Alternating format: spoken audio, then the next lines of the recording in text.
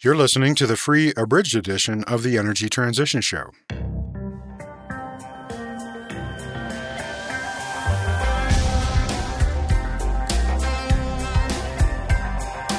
Oil, coal, hydro, nuclear energy, natural gas, energy infrastructure, solar power, wind turbines. If you look at investment trends in China, a lot more investment is going into renewable energy development and into electric vehicles. We went past peak coal in China in 2014. Now, no one forecast that, but it's happened. For January 19th, 2022, this is the Energy Transition Show with Chris Nelder. Much of the commentary about energy transitions to date, including on this show, has largely been about technologies and how we transition from one to another, like moving from coal to renewables. But of course, those transitions are happening in the larger context of our societies, which are strongly influenced by the economic interests of various actors, their political power, aspects of global trade, and the impact of those technologies on the ecological environment.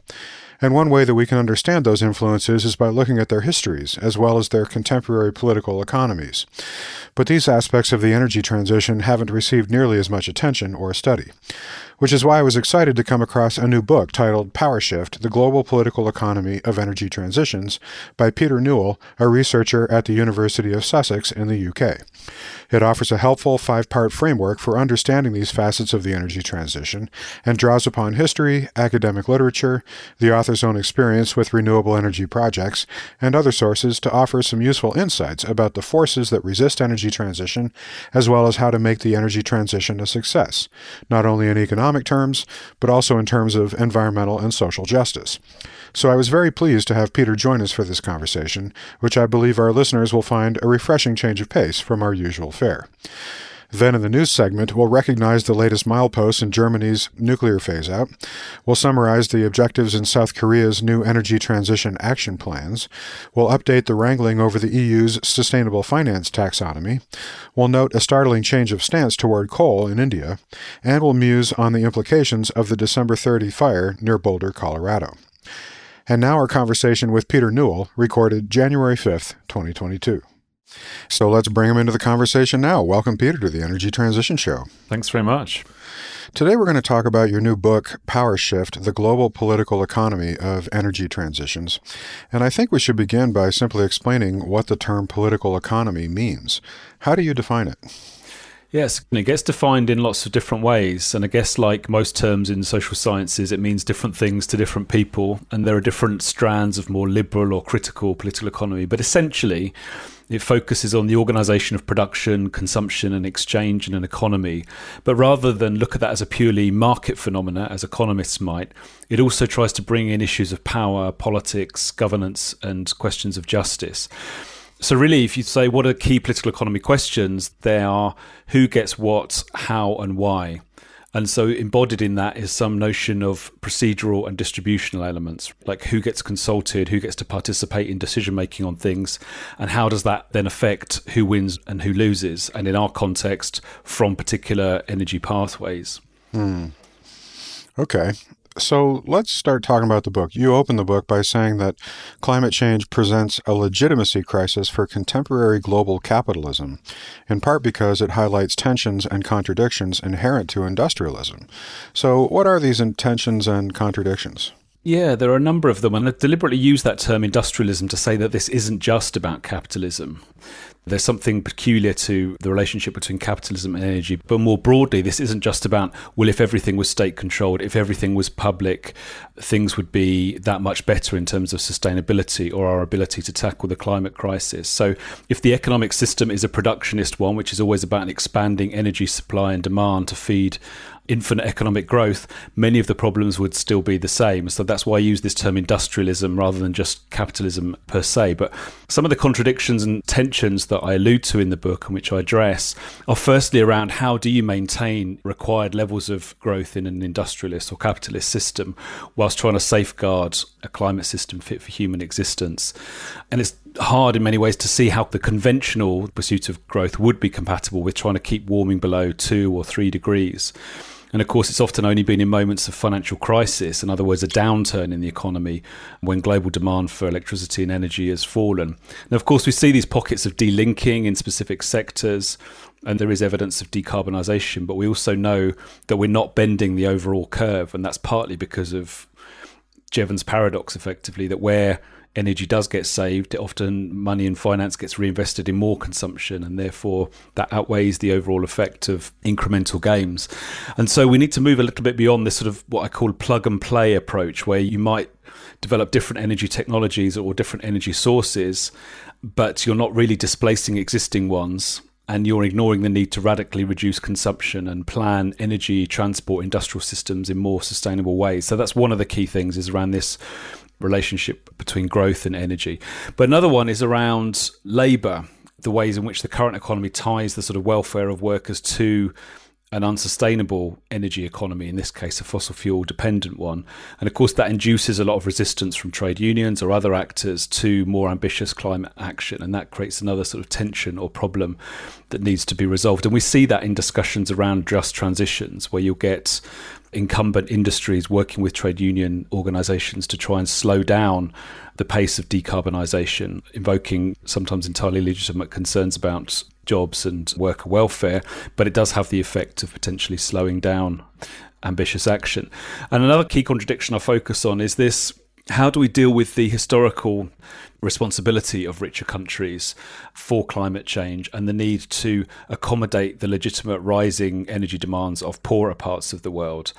And what that would mean in terms of a global deal is far more radical reductions in consumption in the global north. And that's very, very hard to square with the ways in which our economies are currently organised to try and constantly expand production and consumption. So those are just a few of the sort of big tensions and contradictions that I see, which I think make it very hard for us in the economy we have to progress more just transitions. So whilst you might get decarbonisation, you're unlikely to get decarbonisation plus social justice. Right. Okay. So that's a very helpful bit of context. And I think it's fair to say that climate change and certainly the energy transition does present a challenge to industrialism and to the way that global capitalism is currently constituted, although I still think that there's opportunity here to bend it in the direction of working for energy transition. Yeah. But we'll talk about that. So you structure the book into 5 major sections, and I'd like to talk through them, starting with theorizing energy transitions. You explain how much of the energy transition literature to date has focused on certain technological shifts, like moving from coal to renewables, or on socio-technical transitions where the focus is on the sociology and the economics of science and technology. You argue that we also need to consider the context of these transitions, including political economy, political power, geopolitics, history, trade, and ecology. So why is it important to emphasize these sort of contextual facets of energy transitions? Yeah, I mean, I think we've seen increasing attention in recent years to some of these questions of governance, politics and power in transition studies, and that's to be welcome, and it's important, and it helps us to think about issues of disruption or regime destabilization, as it's sometimes called. And that's a key part of trying to roll back the power of dominant incumbent actors, obviously largely in the fossil fuel economy at the moment, as well as create opportunities for niches to move towards a lower carbon economy. But in this book, I make the argument that it's power that needs to shift if we're to successfully address this crisis. In other words, it's not for the lack of good technologies or pricing mechanisms that we're facing climate chaos. It's the concentration of power in actors and institutions that benefit from unsustainability and over whom we have limited control. And that manifests itself in the power over production and finance, technology and institutions, but also power within and between nations, among social groups, the power of capital over labour and states over citizens. And so essentially what I'm trying to suggest is that without shifts in these things, the technologies may change, the markets might look different, but the roots of the current crisis in an unsustainably organised global political economy will remain untouched. So again, going back to what I was just saying, we might get accelerated decarbonisation, but without either social justice or deeper sustainability. And so I think we need a more historical account, to come back to that part of your question, because we want to understand what parallels and precedents are there. Clearly, on one level, we're in uncharted terrain. But there are ways in which production and finance have been disrupted. We've had waves of creative destruction in the past. And it's important to look back and try and learn lessons about how can we accelerate energy transitions, what's required for those to unfold in progressive and accelerated ways. The political questions, of course, pose issues around transition to what and on whose terms? Who is it that gets to establish political pathways towards a lower carbon economy, and whose voices are included in those? So that's why I draw out those sorts of issues. I draw in the global element because these transitions are happening simultaneously around the world in ways which have impacts on one another. So how we in the UK are pursuing decarbonisation has an impact elsewhere in the world. If we're going for electrification and a big rollout of EV cars, that has implications for extraction of lithium or cobalt in other parts of the world, for example. So we have to look at the international relations, if you like, of energy transitions, how transitions are coexisting and co-evolving over time. And the ecological dimension is often missing. Of course, some disciplines pay far more attention to that, but all energy transitions are ecological in terms of resource extraction, throughput, exchange, the waste economies associated with them. And those things need to be taken seriously. So that's why I'm trying to draw in some of those ecological, global, political elements that you alluded to. Great. That's very helpful. So the next chapter, Producing Energy Transitions, emphasizes how the productive capacity of a region and its natural resources can influence its potential for transition as well as its inherent favorability or resistance to energy transition. The fossil fuel industry offers ample examples of this aspect of political economy because it stands to lose from the energy transition, or as you put it in the book, more decentralized and less resource-intensive systems of energy generation, transmission, and distribution threaten the power and networks of established actors. And I've often said on this show that energy transition will make winners and losers, and we shouldn't be shy about acknowledging that. So I completely agree with that point. But you go on to talk about how energy modeling techniques like the integrated assessment models used by the IPCC or the growth and cost curve modeling done by agencies like the EIA and IEA can be influenced by the business interests of incumbencies and thus delay the progress of energy transition. Now, we've done a whole series of shows about the IPCC's modeling framework, as well as several shows about the IEA's modeling, so I think our listeners would be interested in your thoughts on this, or what you call the discursive support to incumbents. Sure. I guess what this gets to for me is how central knowledge politics are to transitions in general and energy transitions in particular. It throws up these questions around whose knowledge counts, which people are thought to be the experts and given epistemic power over policy. And it invites us to think about, which assumptions are being made about business as usual, about growth, around behaviour change, historical precedents, the ways in which technologies get taken up and rolled out, and what's politically realistic. So if we're trying to advance transformative systemic change, which of course is what the IPCC says is necessary to combat the climate crisis, it's vital to expose all of these assumptions to critical scrutiny. And I think this is happening now. We're seeing UNEP and the Stockholm Environment Institute producing their own report on the production gap, because that was seen to be something that wasn't being adequately paid attention to. In other words, the mismatch between planned fossil fuel extraction and ambitions to keep global warming below 1.5 or 2 degrees.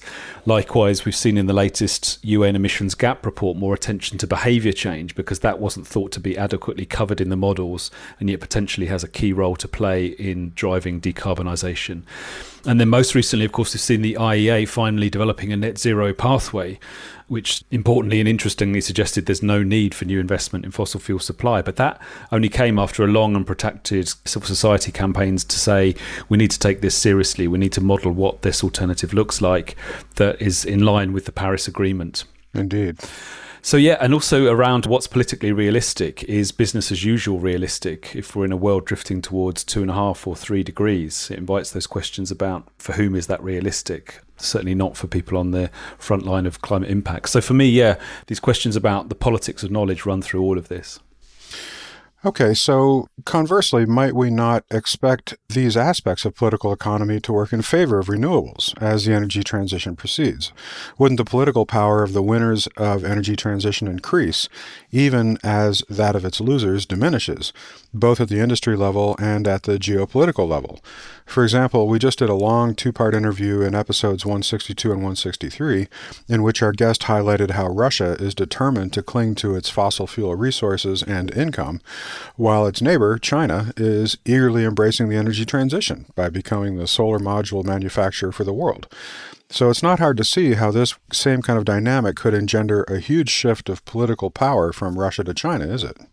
Yeah, I mean, from what I see, most countries are now hedging their bets, even those such as Middle Eastern states, which are obviously heavily dependent on oil, or China and India are doing the same. They're still using coal domestically, but establishing themselves as major exporters of wind and solar globally. And I'm seeing similar discussions among so-called new producers in Africa, countries that have recently discovered reserves of oil or coal, and don't want to be left with stranded assets, and recognise that external finance from donors or multilateral development banks is starting to dry up. So I see a lot of these key actors, of course, they still want to extract every last bit of oil or coal that they can, but they are also turning their attention to other energy sources and trying to diversify to minimise some of the risks. So if Russia does decide not to diversify but to extract every last drop of gas, it may end up making itself more vulnerable. But of course, and this is the political part of it, by the time that happens, President Putin will probably be out of office. Indeed. In fact, that's pretty much the argument that our guest in that episode made, was that they're running a very serious risk here of finding themselves very much on the back foot as the energy transition really accelerates. And I do take your point about other countries that have resources that they could still exploit, or that they still would like to extract some value from. But this kind of goes back to the general point of your book, I think, which is that we should understand that these countries are not taking sort of a neutral, dispassionate approach to understanding what climate change action requires, or what sort of action they should be taking in terms of taking action on energy transition. Rather, they're just exploiting their resources for their own economic self-interest. And it's very simple and sort of banal that way. I think that's right. But of course, the geopolitics of this and the economics of energy sources and technologies and what's available are always changing. And so governments need to be alert to those shifts and try to constantly reposition themselves. And I see that there's this constant struggle over energy pathways. I mean, we see it here in the UK, we see it in many other countries where you'll have, the renewable lobby, there's the gas lobby, but there's even discussions in the UK right now about a new coal mine in Cumbria or about oil exploration. So all of these things are in tension, and there's different actors and interests associated with those, and some are better connected to governments than others. And this is precisely why I think it's so important to look at the power and the politics and whose interests weigh most heavily, who has most influence, and what can be done about that, because we do need shifts in those power relations if we are going to accelerate the process of decarbonising the energy system. That just amazes me that they're actually considering a new coal mine in Cambria. I mean, I know. For the longest time, for decades, I don't know, a century probably, there was this long-running joke about bringing coals to Newcastle. And now you sort of have to, because Newcastle isn't producing coal and the UK isn't using any coal power for months at a time now. How would that make sense on any level? No, well, it doesn't, I don't think, but they'll argue that there's jobs potential there, and that there's money to be made. This is coal for steel, and if we don't use coal, we haven't yet got green hydrogen or alternatives, and there's a whole range of arguments that they try to use, but it's frightening, actually. And in a year in which we were hosting the COP summit, to even be having that conversation at the very time that you're trying to persuade other countries to leave coal in the ground, it didn't help our leadership ambitions, let's just say that. All right. So in your discussions on the international relations of energy, you say, quote, deliberate and active oversight of solar in favor of nuclear in the U.S., despite the findings of its own task force and the obvious benefits for LDCs, is explained in relation to the dependence it propagates on Western technology.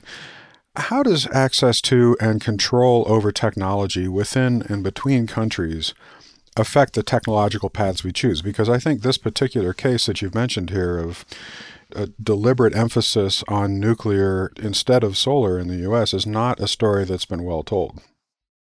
We hope you've enjoyed this free sample of the Energy Transition Show. Our full episodes cover much more and are typically 60 to 90 minutes long.